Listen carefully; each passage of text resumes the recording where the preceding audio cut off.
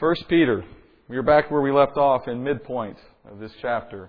Y'all remember how I ended last week? I said this week we were going to hear from the Holy Spirit, and I used the term conviction. No one likes that term. No one likes to hear that the Holy Spirit may show up and tell us things we don't like to hear. But that's a natural consequence of studying His Word. If you have the Holy Spirit in you, as I hope you do by faith, then I defy you to open up God's Word and not hear from the Holy Spirit in conviction at times. Because that is the element, one of the elements He uses to draw us closer to Him and to change our ways. So in chapter 1 of 1 Peter today, the author, the Apostle Peter, is going to take a bit of a shift. If I could characterize what we've done in the first half of this chapter, this is what I would call it. I would say that Peter has been working to encourage us to live in the hope of the salvation we have been given. Encouraging us to live according to that hope. In the second half of this chapter, he moves now into an exhortation for us to live or to walk in a holiness worthy of that salvation. You've received it. You understand it. Hopefully you're living in the hope of it. But are you living in a manner that is consistent with it? I want to put some structure to what Peter's going to do here because he goes through a number of points. He's going to begin with helping us prepare to live a holy life. And there is preparation involved in that. Then he's going to move into a discussion of the need for holiness. Why? And then he's going to end this chapter with a quick, abbreviated reference to how God Himself will enable us to live a holy life. Our preparation, our need and understanding of why, and then God's enabling of us to do it. That's how he ends this chapter. Let's begin where we left off, about verse 13 of 1 Peter. We'll read a few verses and then we'll see where God is taking us in this. 1 Peter 1:13. Therefore, prepare your minds for action, keep sober in spirit, fix your hope completely on the grace to be brought to you at the revelation of Jesus Christ. As obedient children, do not be conformed to the former lusts which were yours in your ignorance. And I'm going to pause there, though the verse continues. I want to pause there because it's at this point he is finished with his preparation steps. So remember where we've been? All of the things about our salvation we should understand and embrace. The hope that comes with it. The future rewards that come with it. The present day trials that will be a part of it. The past work that God has done through the saints and through the prophets to bring it to us. We've understood all of that. And then he begins in verse 13, therefore. You've probably heard it said before, but when you come to a therefore, you need to ask, what's it there for? If it's trite, I'm sorry, I don't have much original material. I have to steal wherever I can. He says, therefore, which in other words means, because we have been chosen for such an incredible salvation, we then have an obligation to respond. And not just in any way, not just whatever way comes to mind. There is a specific way that as a believer we are to respond to the salvation God has appointed to us. And that response is holiness. Holiness, or holy living. Or if that word sounds too high and mighty to you, just try righteous living. Or simply put, being like God, doing as He would do in our thoughts and in our words and in our actions, which is the definition of holiness. Peter begins by saying that we have to do this, we have to prepare for this in a certain way. You know, it's my experience that as I look in the culture we live in today, we are a culture of action and planning. You know, we plan the work and then we work the plan. And in all cases, I don't care if you're just talking commerce, or if you're talking in volunteer activities or family activities or in our backyard garden, our culture is extremely adept at planning for the work. Of having a 1-year plan, a 5-year plan, a retirement plan. We can plan anything. We can build the World Trade Centers. We can dig the Panama Canal. We can do almost anything if we set our minds to it. And we understand that our success in that endeavor is directly proportional to our willingness to plan it out. It's not by chance, right? It doesn't just come because we want it. That's the world we live in. And in fact, we're so good at that, it's a science now in our culture, that people who figure out how to plan well write books, and they sell it to the rest of us who are trying to figure out how to plan well.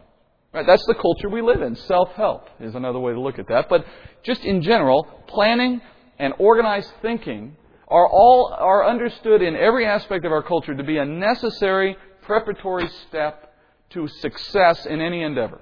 Now, take that mindset, which you accept readily everywhere else you go, I know you do, and come into the Christian context and ask yourself, how much planning and preparation do you take upon yourself to meet the goals that you've set for yourself in your Christian walk? Do you even have goals in your Christian walk? But how much planning and preparation do we take toward those goals? Look what Peter says.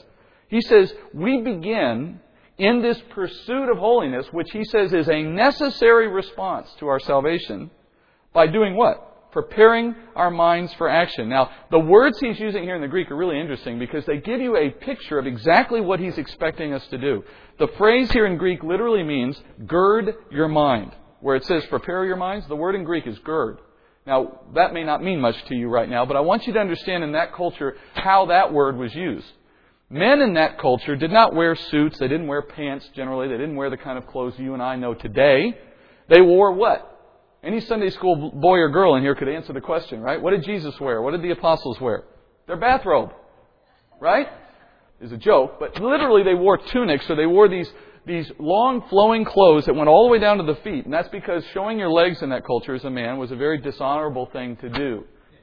If you are going to do something that requires exertion, and I don't just mean running, I mean any kind of labor, any kind of work, you're not going to do it very effectively with long flowing robes. You're going to gird your loins is the phrase, but you're going to bring this long flowing robe up and tie it off at your waist.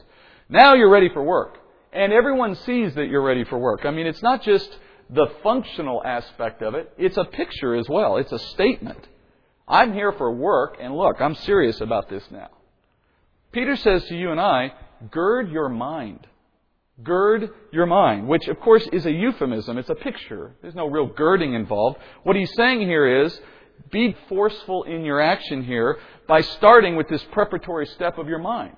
Of saying to yourself, I am ready for work.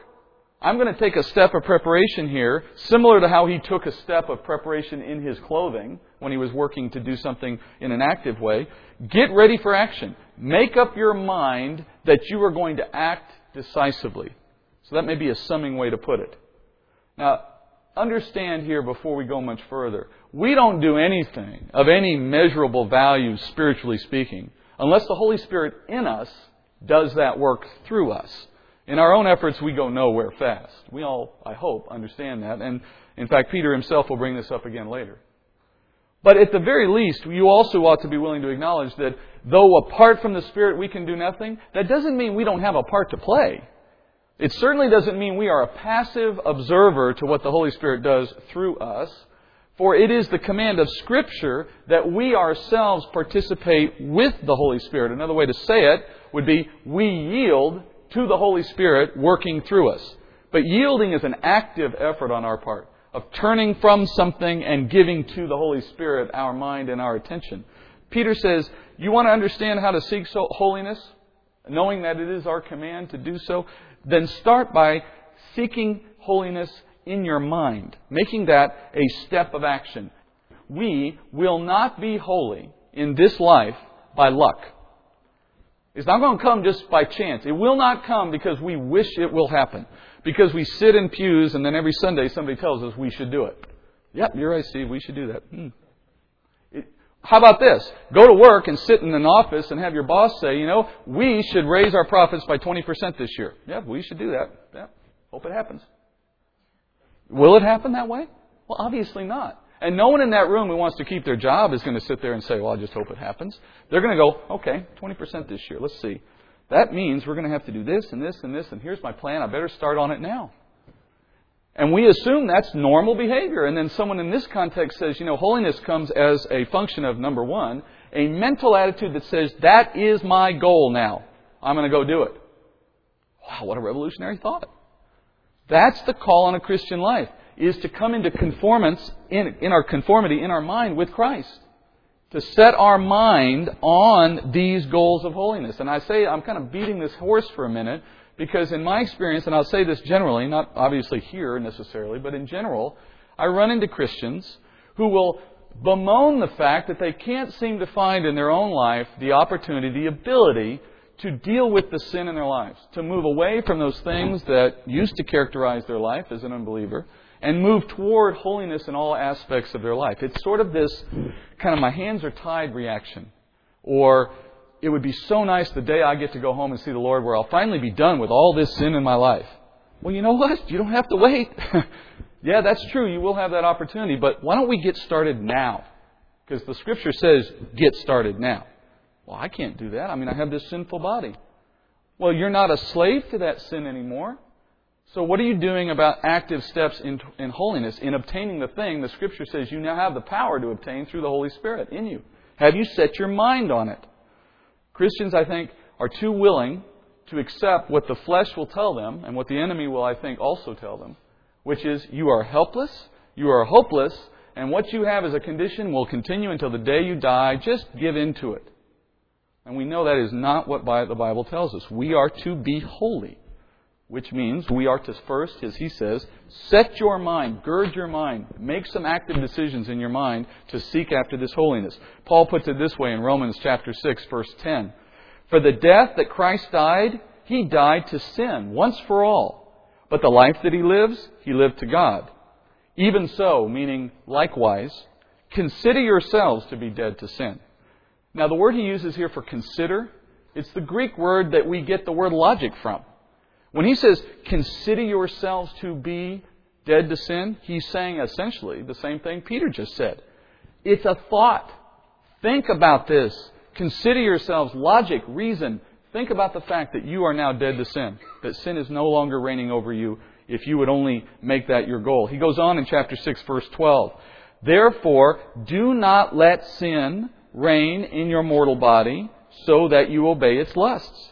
And do not go on presenting the members of your body to sin as instruments of unrighteousness, but present yourself to God as those alive from the dead, and as your members as instruments of righteousness to God.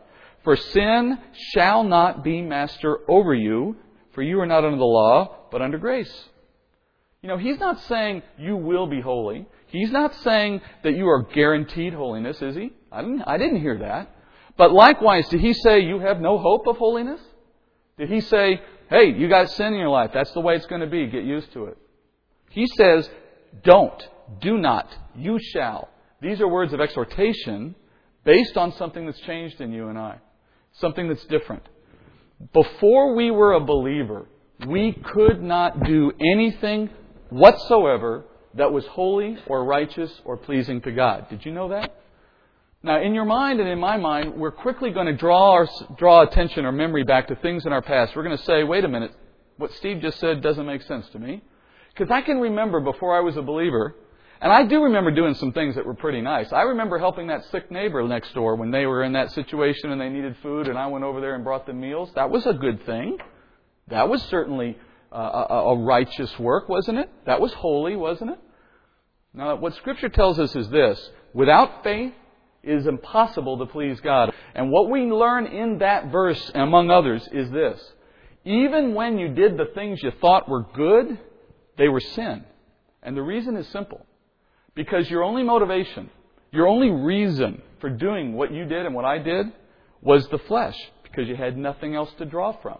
You didn't have the Holy Spirit. So when you look at why you did anything, the only source for the why was your own fleshly desires. That was it. You couldn't draw on anything else because you had nothing else. And what kind of sinful desires might have explained why you and I were doing nice things to people in the days before we became a believer? There's lots of reasons that the flesh can produce. You like to look good. You like to feel good. You like to gain the favor of your neighbor. You like to avoid the penalty of law when you speed, so you didn't speed. There's lots of reasons, all of them born out of a fleshly self-interest, that could explain why we do what we do.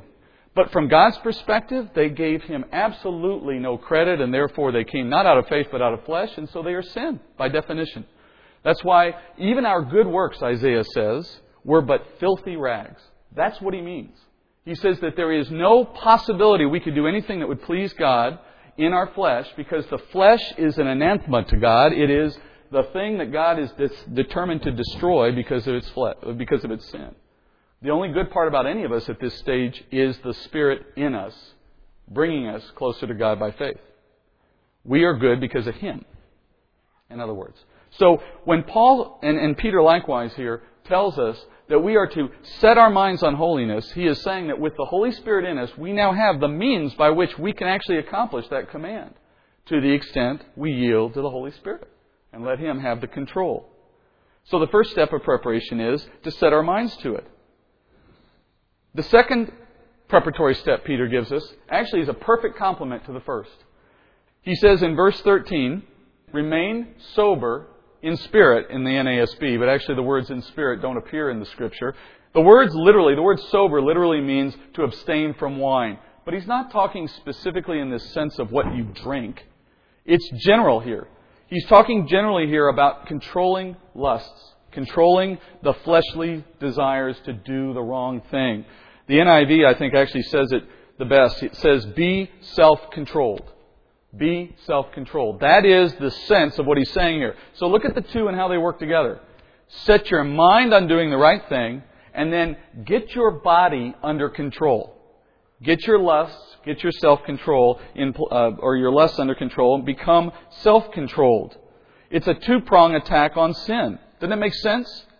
I mean, what are the two aspects of our life that we contend with now as a Christian? Paul talks about this at length in chapter 7 of Romans. This war that exists now in the life of a believer that wasn't there before. What is it? On the one hand, I now have the Holy Spirit in me who can, through the Spirit, through the word of the sword of the Spirit, can draw me to the right thing. But then I have this body of flesh that I contend with that still wants to do the wrong thing. Now, if you have difficulty understanding that concept or recognizing how it works, here's a good example, or here's a good practice, good tool to let you see it for yourself in your own body. You know, the New Testament talks a lot about fasting. But in our culture today, you don't see it very much anymore. If I had to explain that, I think it's because it's indicative of the kind of culture we live in and how it's come to influence the church. But in the way it's described in Scripture and the way it was practiced in the early church, fasting was a regular daily or weekly discipline of every believer. Now, people often wonder, what is the value in fasting? How is that helping me spiritually? Well, of all the urges that you contend with in your physical body, there is no urge greater than the urge to eat. Some of you may be thinking, well, I don't know about that. Let me tell you, I can guarantee you it is the strongest urge your body has, to eat. So try this. Try setting aside a day sometime in the future where you will not eat. You've decided going in, this is a day of fasting. I'm going to drink just water today. No eating today. And in 24 hours, I'm going to go through that day, not eat, and the next morning I'll go back to eating. But for one day, I'm not going to eat. Now, you made up your mind. You've girded your mind. You've set your mind on it, right? What's going to happen? I'm almost certain that somewhere around lunchtime, maybe early afternoon, maybe some of you will hold out till dinner. What are you going to start feeling? You're going to start feeling like eating. And it's going to start to become an overwhelming urge. And in fact, it's going to dominate your thought. Every time you turn around, you're going to be thinking about it. Every time you have a spare moment, your mind's going to return to the fact that you're fasting and you want to eat. Now, explain this to me. Why are you struggling with that? Why would you struggle with it? I mean, you've made up your mind. It's not that hard, right? Your mind's not changed. Nothing in your mind has changed. You still have the same goal you had at the beginning of the day. I mean, we're all reasonable adults with our minds in control, right? If you set out today and said, for example, on a given day, today, I'm going to finish that expense report today, and probably you would do it, right? Your mind has determined what you're going to do, and you're going to go with the plan, right? Well, how come you can't do that in this one area as well? And if you haven't fasted, let me tell you, that's exactly what you would be facing. Because your body, through its flesh, exerts an influence on you that is separate and apart from what you do in your mind. The flesh has its own power within your body that is distinct from what you're thinking cognitively in your mind. And if you don't believe that, try fasting and watch the struggle. And ask yourself, in the midst of the struggle, why is this a struggle? Why can't I just tell myself what I want and make it true? Because the flesh has a will of its own, and it influences your mind, and it influences your spirit. But it can be disciplined, like Paul talks about, with a man who would discipline his body before a race, an athlete, for example. You can discipline your body, but it takes practice. If I want to go run a marathon, am I going to do it the first day I decide I want to do it? I'll get about a mile or two into it, and then they're going to cart me off to the ambulance, right? I've got to start working on that. I've got to work up to it. I've got to take small steps and then more steps, and it's a process. Again, we know that's true, but we get into the Christian experience, and all of a sudden we assume that it just happens overnight. Paul says it doesn't. Paul says we have to work through the disciplines of being a Christian to achieve the maturity we want. And that would be one example of a practice I would recommend to you if you haven't tried it. Try a disciplined process of fasting, maybe once a week or something. and watch its effect in your life. And I know this from doing it myself, from practicing it myself. I have no more greater self-control than the average guy. I'm not pretending that I do. But I can tell you that in my own effort at fasting on a regular basis, I have watched the fruit of that, and it's not mystical, it's simple. It's the process of disciplining your body, of putting it into conformance with your mind and with your spirit, and of not giving into it. And it transfers. What you learn in that context will transfer to other contexts. You will find yourself being better at disciplining the flesh when you get into other lustful situations, whether it's for greed, for money, or lust for power, or lust for attention in one way or another, or sexual, obviously. But in every one of those cases, you begin to get an understanding of what it takes and how it works to discipline the flesh. And that's Peter's point here. You get your mind ready for action and you set your mind on holiness.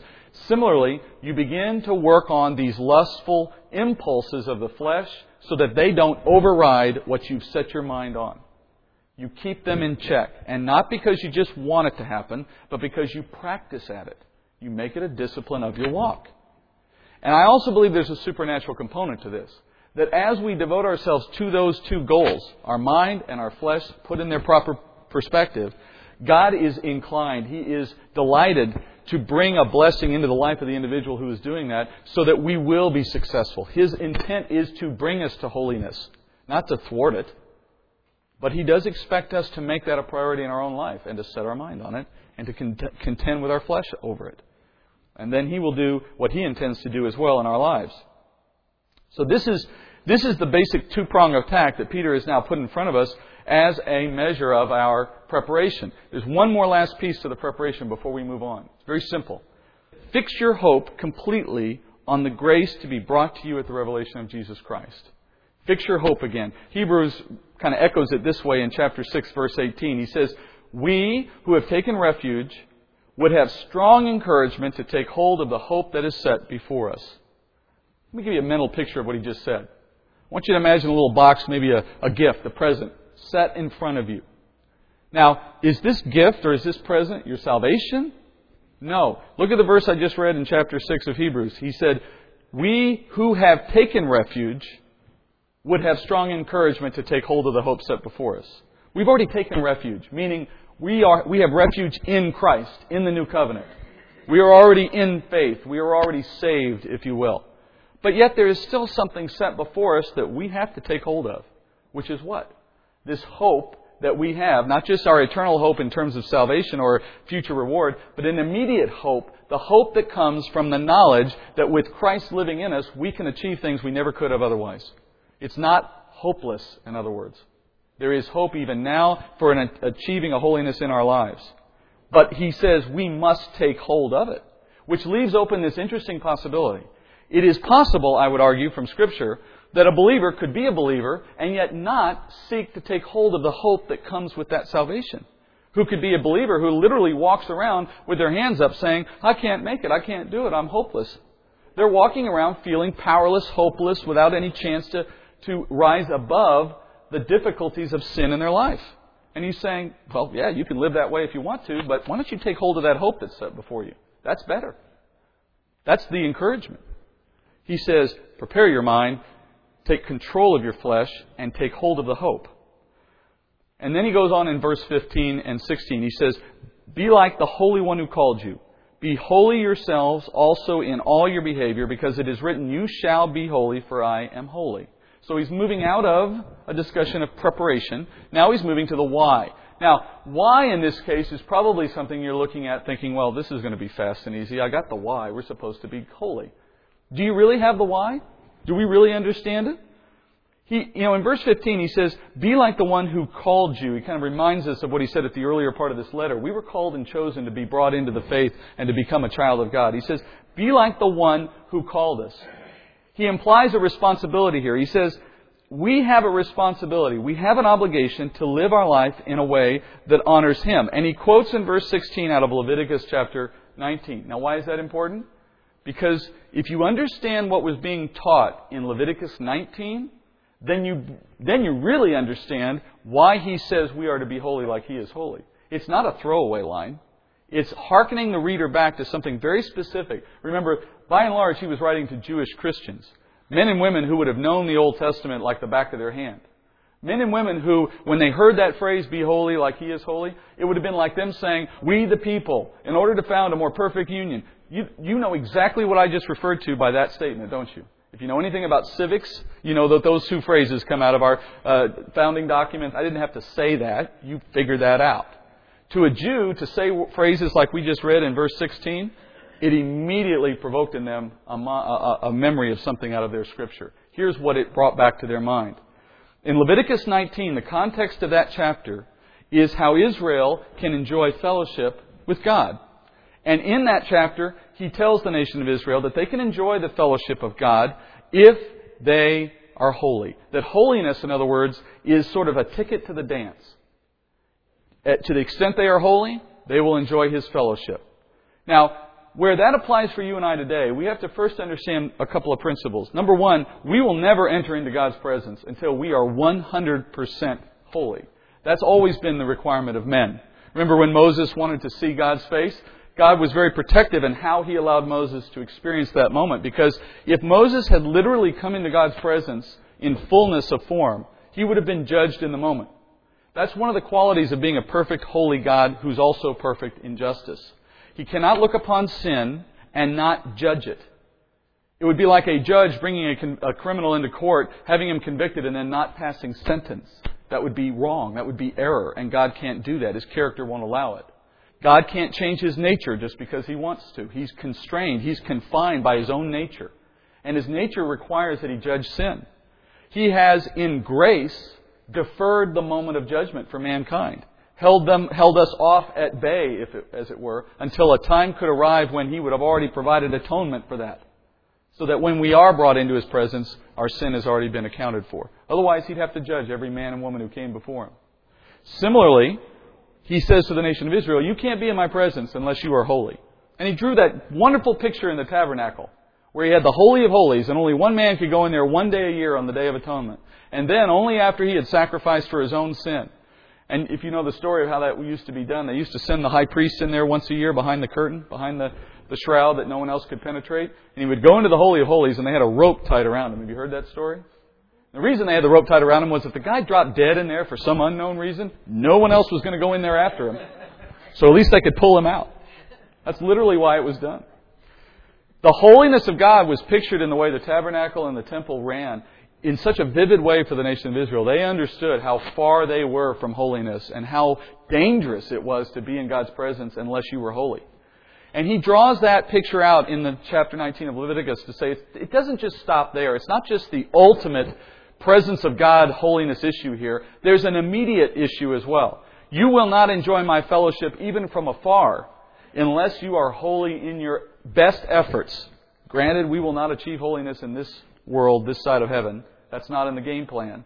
But that doesn't alleviate the responsibility to seek it. And He says, to the extent you seek it, you will enjoy my fellowship. And to the extent you do not seek it, you will suffer the lack of my fellowship. Now, to a believer, what are we saying here? At the moment we are saved, we are brought into the children of God. We have the Holy Spirit indwell us. We are forever saved. And we can expect on the day of our death and our presence before the Lord, no condemnation. There is no condemnation for those who are in Christ Jesus. So we are not talking here about performance in order to obtain our salvation. That would be works, and the Bible is clear that that is not the way by which men are saved. Even as you sit here right now, from God's perspective, you are already holy and sanctified. You are already fully ready to enter into His presence. Not because of what you and I have done, but because of what His Son has done. He sees us through, another way to put it is, He sees us through Jesus' goggles. He's looking down on us, He sees us, but what He sees in place of our sin is Christ's own holiness, attributed to us, given to us by faith. But that's a positional kind of holiness. That means that if He had to decide right now to take you home, absent the body is present with the Lord, because in that moment He just allows that positional holiness to reign. You are brought into His presence on the basis of Christ's work, not your own. So positionally, we are holy. The fancy word for that is we are justified. We have been justified already, made holy, made innocent before God. But that's only one sense of how we are perfect before God, or holy before God. The word holiness literally means set apart, as in set apart from sin. So while we are positionally holy before God, His expectation on each of us is that we would actually live out holiness in our lives even now. That we would set ourselves apart from sin even now as we wait for the day when He will complete that work in us, making us holy in fact, not just in position. Hebrews chapter 10, verse 14 puts it this way. By one sacrifice, meaning Christ's sacrifice, by one sacrifice He has made perfect forever those who are being made holy. Isn't that weird? He has made perfect forever those who are being made holy. Well, how can both be true? I'm either perfect or I'm not, in which case I still need to be made holy. What this phrase out of Hebrews chapter 10 is referring to is this dual expectation. That from God's perspective, you're perfect, there's no more work to be done in terms of salvation. But in the meantime, you and I both know we're not perfect. And therefore, He is, by His Holy Spirit, making us holy in the meantime. The fancy term for that is sanctification. So while I have been justified by faith, made perfect in God's view, I still have work to do, and it's called sanctification. The Holy Spirit in me, conforming me to Christ more and more and more every day of my life. And I am to yield to that work. We mope, and I know that sometimes I do this too. We kind of mope and whine that, we can't sense Christ in our life sometimes. I go through these valleys in my life when, God's not around and I feel alone and I don't sense Him with me anymore. And I'm not making light of that. I know those are real dark times in people's lives, and I recognize the reality of it. But I also want to throw back an idea for you if you found yourself in that state, or if you do find yourself in that state sometime. I want you to go back to what Scripture says. Our fellowship with God is dependent on our seeking holiness in our lives. He is faithful even when we are faithless. I'm not suggesting He, in some sense, leaves us, or that in any sense our salvation is at risk. That's not what the Scripture is saying. The availability of that relationship is based on faith. But the enjoyment of that relationship is based on our personal holiness. Absolutely. And if you're a parent in here, I'm not speaking anything you don't already know. If your child is consistently disobedient to you, do you treat them like it's just another day? Is everything just hunky-dory? I mean, if you want an experiment for yourselves, try this. And I'm not responsible for what happens in your personal relationships if you do this. If you're married, I want you to go home and try this for a day and see what happens. I want you to just be completely disobedient to your spouse at all times for an entire day and see what happens. Everything they ask for, don't do it. Anything they ask you to do, do the opposite. Completely ignore them. Now, you know I'm being facetious here. But what kind of day would you have with your spouse, do you think? Would you have fellowship with your spouse in the midst of that? Well, of course not. And if some of you have already started doing this, I suggest you stop. All right? But you get my point, right? God is not asking us for anything different. I mean, His expectations are hardly bizarre. They're just saying the same thing we do in our own relationships. If you want abiding fellowship with the Father who has saved you, then do what He asks you to do. And when you don't be surprised if you feel like you've been left out somewhere on your own, like what we do with our kids. Put them in a corner, put them in a room. I mean, how else is He going to get our attention? Doesn't a loving father discipline his children? Didn't we just cover that? Isn't discipline the right response to disobedience? And if so, why are we surprised when our life has that turn? I often want to take a Christian aside who's expressing those moments and saying, let's just look at what you're doing in your life right now. Can we just go through a list of all of your decisions and your choices and your priorities? Are you sure your life is organized according to what Scripture would expect? Because if you are, then we do have a mystery here about why God is not abiding with you, why you feel abandoned. But before we assume it's God, maybe we should look at those lists and see what we find.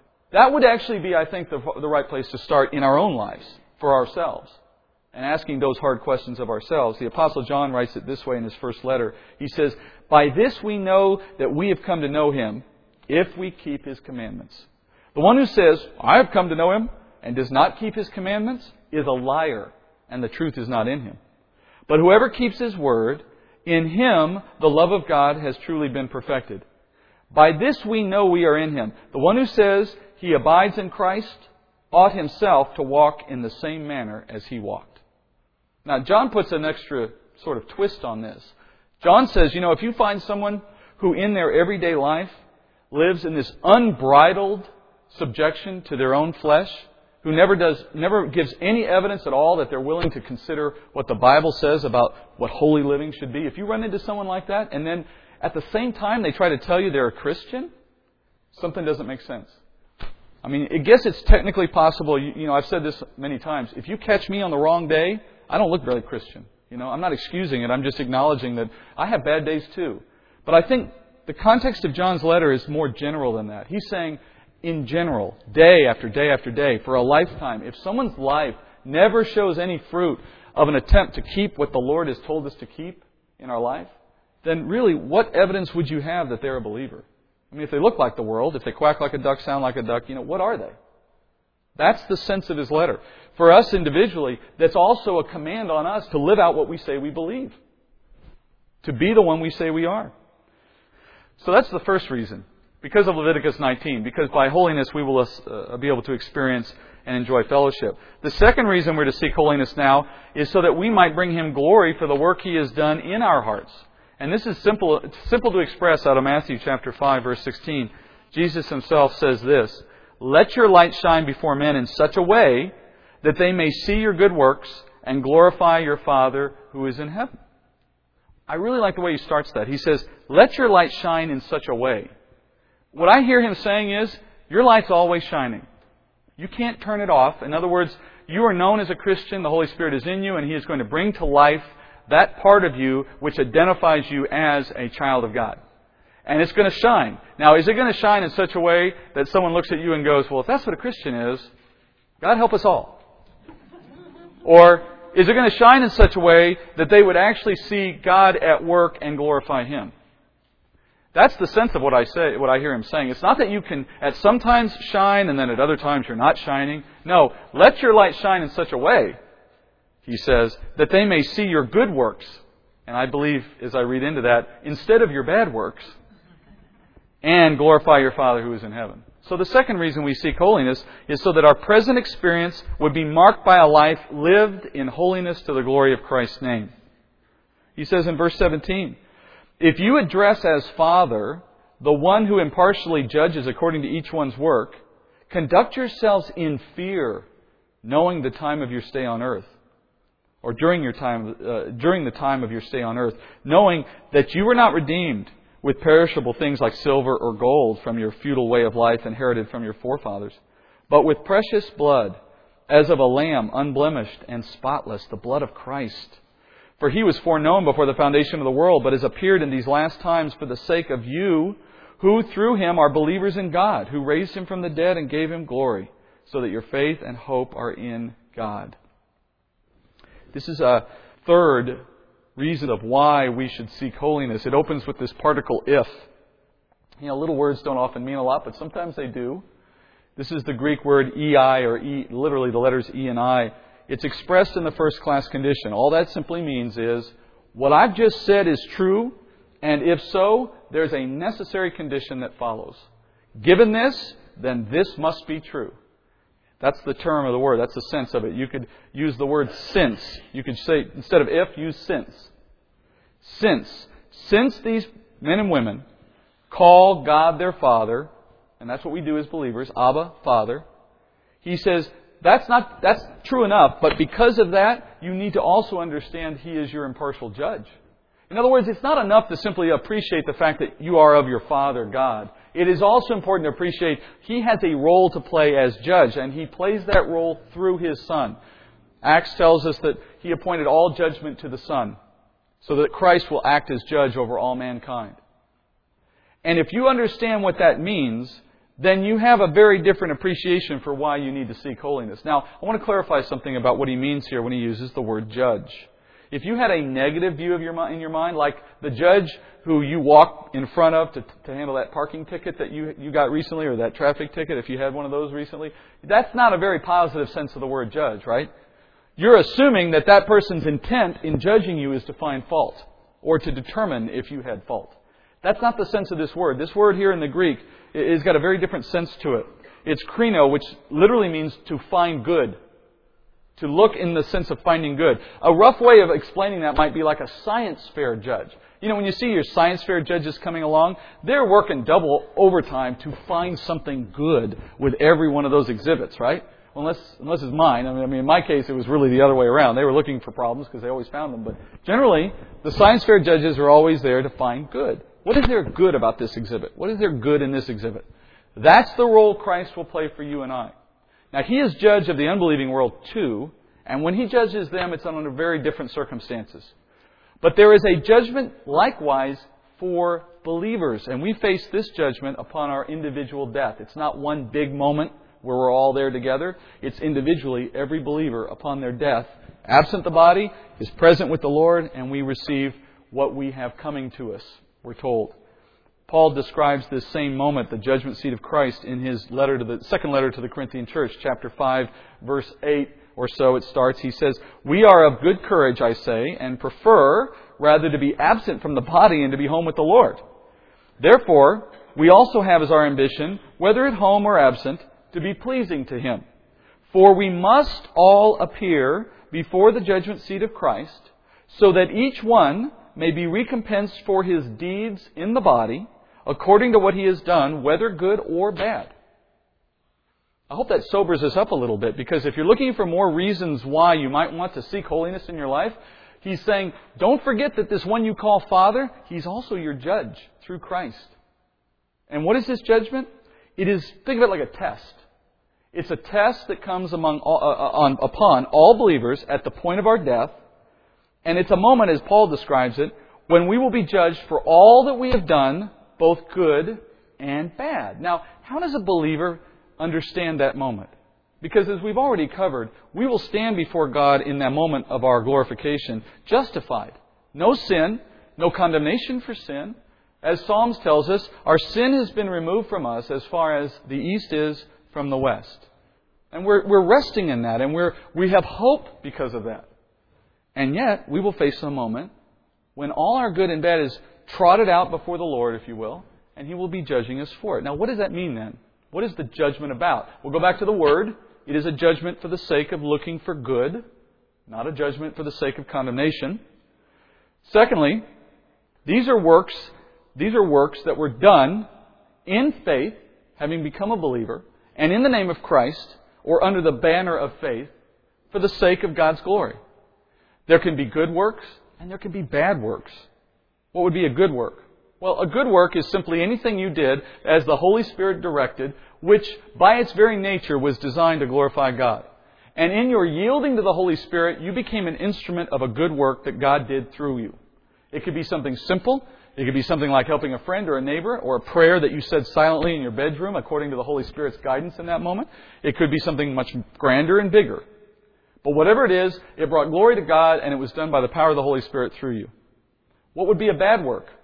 Well, a bad work would be those things that were done supposedly in the name of Christ, supposedly under the banner of faith, but when we get right down to it, we really did them for ourselves. They were done under some kind of selfish motive. We did them with selfish desires, or we did them independent of what God Himself has told us to do. Now, we may have represented it as God. We may have said, God has told me I'm supposed to come do this thing right here. But in reality, we were doing that in the flesh. Remember, we can have a motive out of our flesh, or we can have a motive out of the Holy Spirit.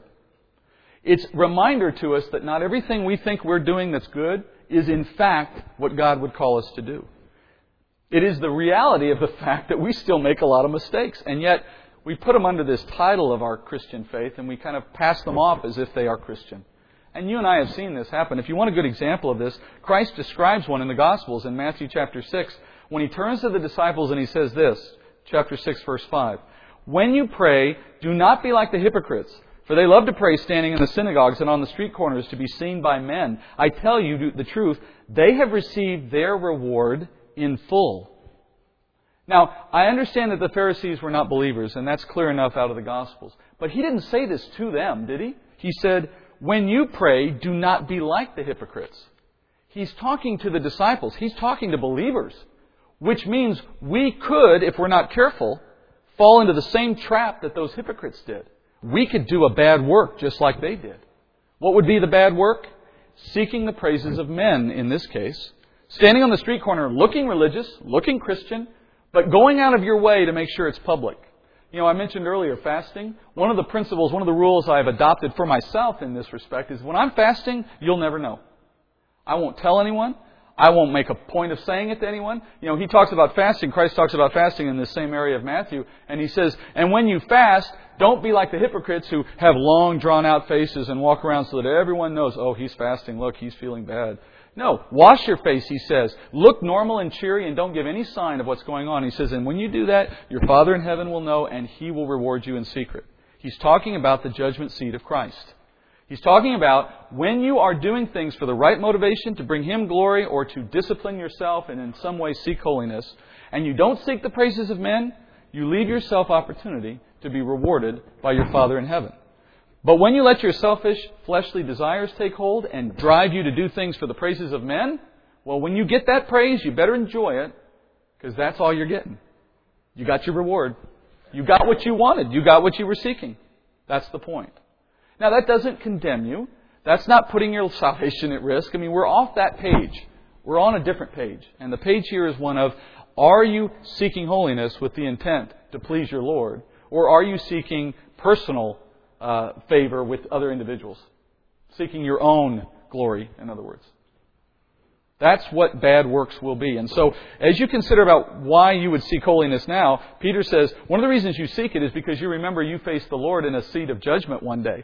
And when you sit in front of Him, what you want to hear Him say is, well done, good and faithful servant, enter into the glory of my rest. You don't want Him to say, ooh, when you did that one, Steve, remember? You really wanted that person to like you, didn't you? That's not what we seek. We seek the praises of our Father. Third reason He says seek holiness is simply, He says, you have a fear of God. Now, that word is often misunderstood today. It's misunderstood in one of two ways. Either when we hear the Scriptures telling us to fear God, we assume it's a word that means terror, as in don't want to be near Him, don't want to have anything to do with Him, be afraid of Him like we're afraid of the boogeyman. It doesn't mean that. That's an unhealthy kind of fear. But you know what? You can get it wrong another way. The other way you can get it wrong is you dismiss any aspect of fear. You say, oh no, that just means we need to have, respect for Him. Well, that's true, but that's not what, if they wanted that word, they would have used the word respect. They use the word fear for a reason. Hebrews 10:31 says, it is a terrifying thing to fall into the hands of the living God. Think about the Old Testament.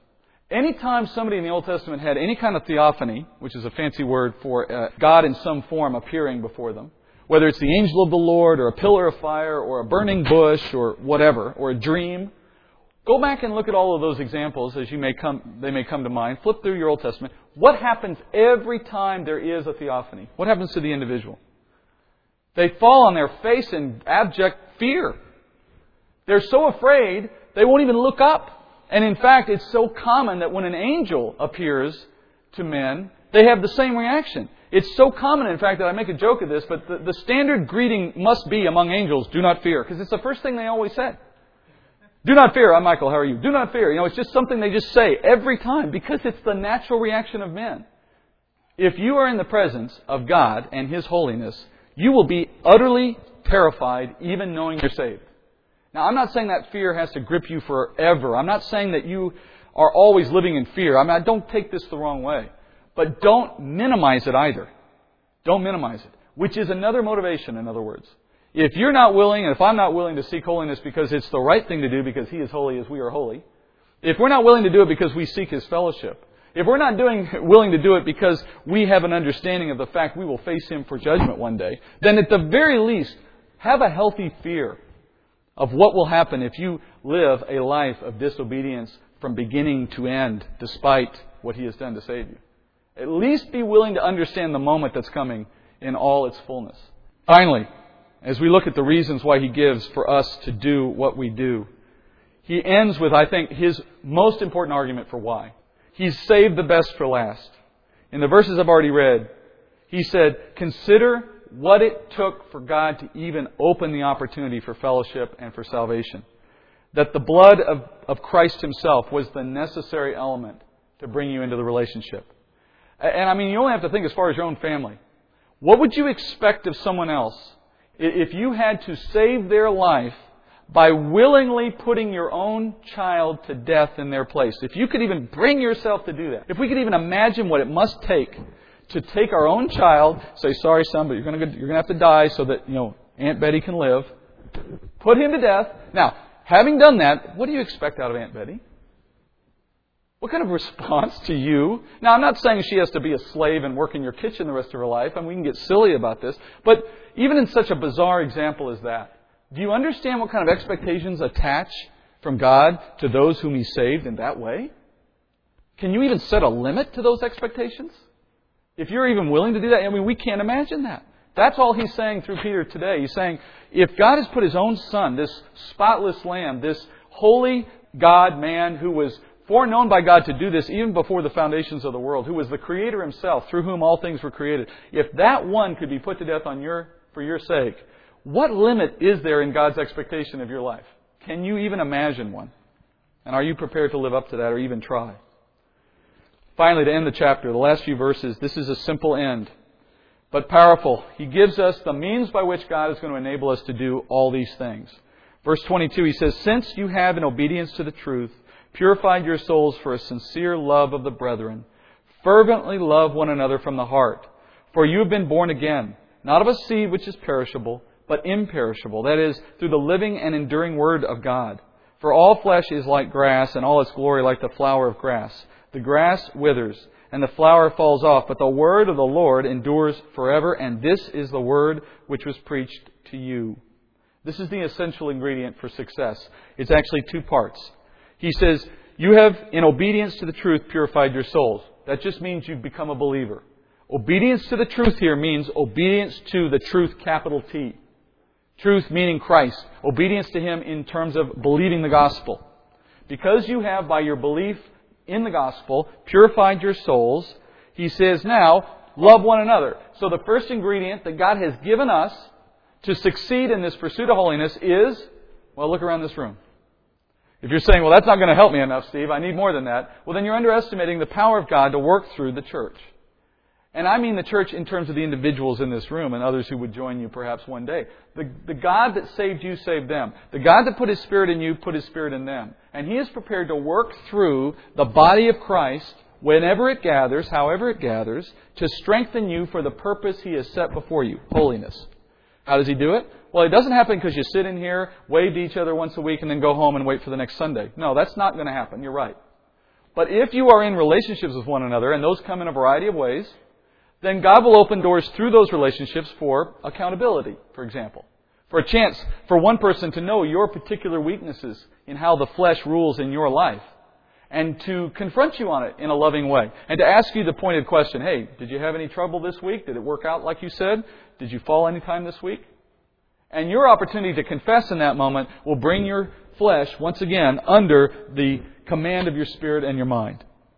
Where you're forced to confess, bring it out again, and recommit to dealing with it. But if you're not doing that with anyone you know, if you don't have that kind of an accountability relationship, well, there's no doubt you're going to struggle. There's no question that you're going to have a hard time in maturing. It's no surprise that holiness is not a command in your life. Similarly, prayer. Similarly, study of the Word. In fact, that's his second point. These are the ways in which the body will, through love, reinforce this command to holiness. To the extent a church works together, it will succeed together. And to the extent it's just a bunch of individuals who show up once a week, you'll live like individuals. It's a direct relationship. The second thing he says is, you were born by a new seed. This is powerful.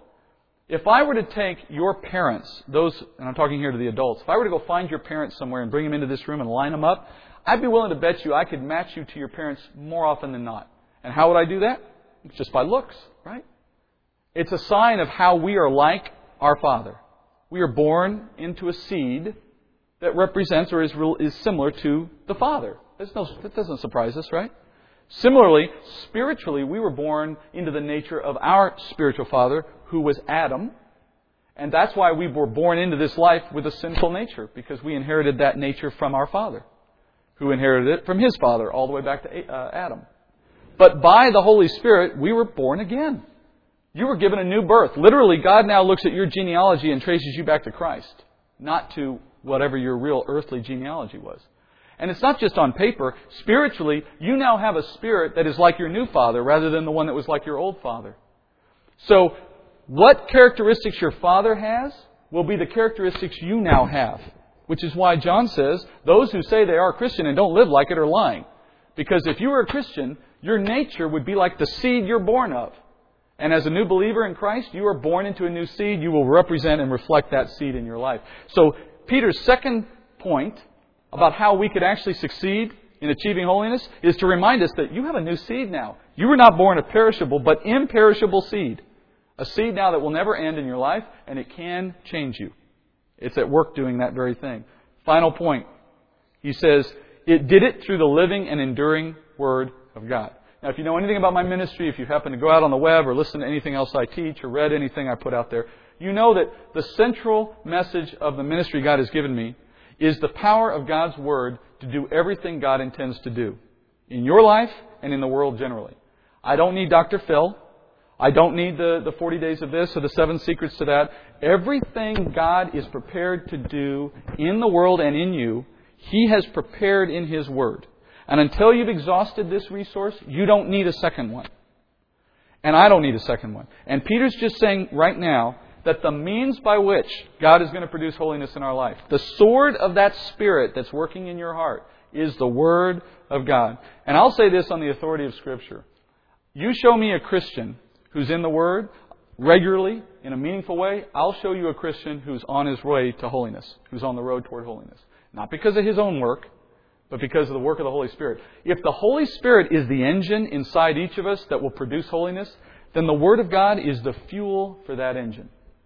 You starve the engine, it doesn't go very far. And being in the Word is something that can come in a variety of ways. But let me tell you, folks, if you honestly desire holiness in your life because of what the Word says and why, then you only have to go as far as your own Bible and make it a pursuit to understand and to live in the pages of the Bible. And God will do the rest. It's just that straightforward. I'm not saying it'll be easy. I'm not saying it'll be pain-free. But it will come because God can make that happen. That's the end of this first chapter. If that's sobering, okay, blame the Holy Spirit, not me. But let's go to the Lord in prayer and let's end our morning. Dear Heavenly Father, Father, we understand conviction is the necessary consequence of time spent in Your Word. Necessary, Father, because we are not who we should be. And it is a part of how Your Word will affect us, Father, because as the sword of the Spirit, it is the fuel that He will use in our lives to show us our error and to command us down the road toward holiness. But Father, You've also told us in Your Word that the fruit of a life pursued in the hope of holiness is fruit, Father, that can come from no other source, that whatever it is in our lives that gives us joy and comfort and hope pales in comparison to what holiness would bring if we would only seek it. We trust in that promise, Father. We trust that as we devote ourselves to knowing Your desires in our life and yielding to them, You will do the work and You will bring us the blessing that obedience brings. And we trust You, Father. We know that the Word today, as it's been spoken, may have been tough at times. But we trust, Father, that there was a good purpose in it, as You have good to do in all our lives. May we come back next week, Father, with a week having been devoted to holiness. Some simple first steps, Father, as You've given us direction. A commitment in our minds. An effort at self-control. A willingness, Father, to rest in the hope that holiness brings. Let those things reign in our hearts and minds this week. And, Father, I do pray, as always, for this church that the light that they represent to their community would continue and You would make it brighter and You would lead more to it. And we pray, Father, You could do a great work through the efforts of those who have gathered in Your name here. And in the week to come, Father, we pray You would have a wish to bring us back here, Father. We make that our desire, and we pray, Father, for it to be Yours as well. In Jesus' name, amen.